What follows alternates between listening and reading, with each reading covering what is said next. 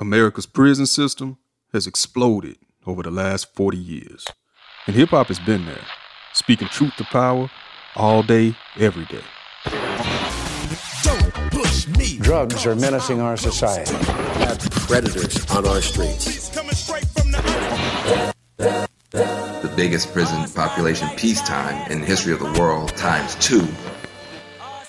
As prisons have been booming, hip-hop has too. But is this parallel rise a coincidence? Or is it more complicated than that? I'm Rodney Carmichael. I'm Sidney Madden. And new from NPR Music, this is Louder Than A Riot, where we trace the collision of rhyme and punishment in America. We're going to investigate this connection through the stories of the culture and the people who live it. That's a rap group. Yeah, it's not a gang. None of my peers avoided prison. None of them. They're reading their lyrics to the jury as a justification for them being guilty.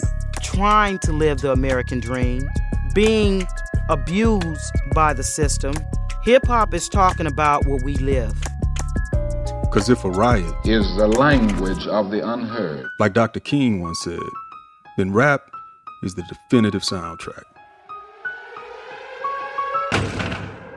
Launching Thursday, October 8th, in podcast feeds everywhere.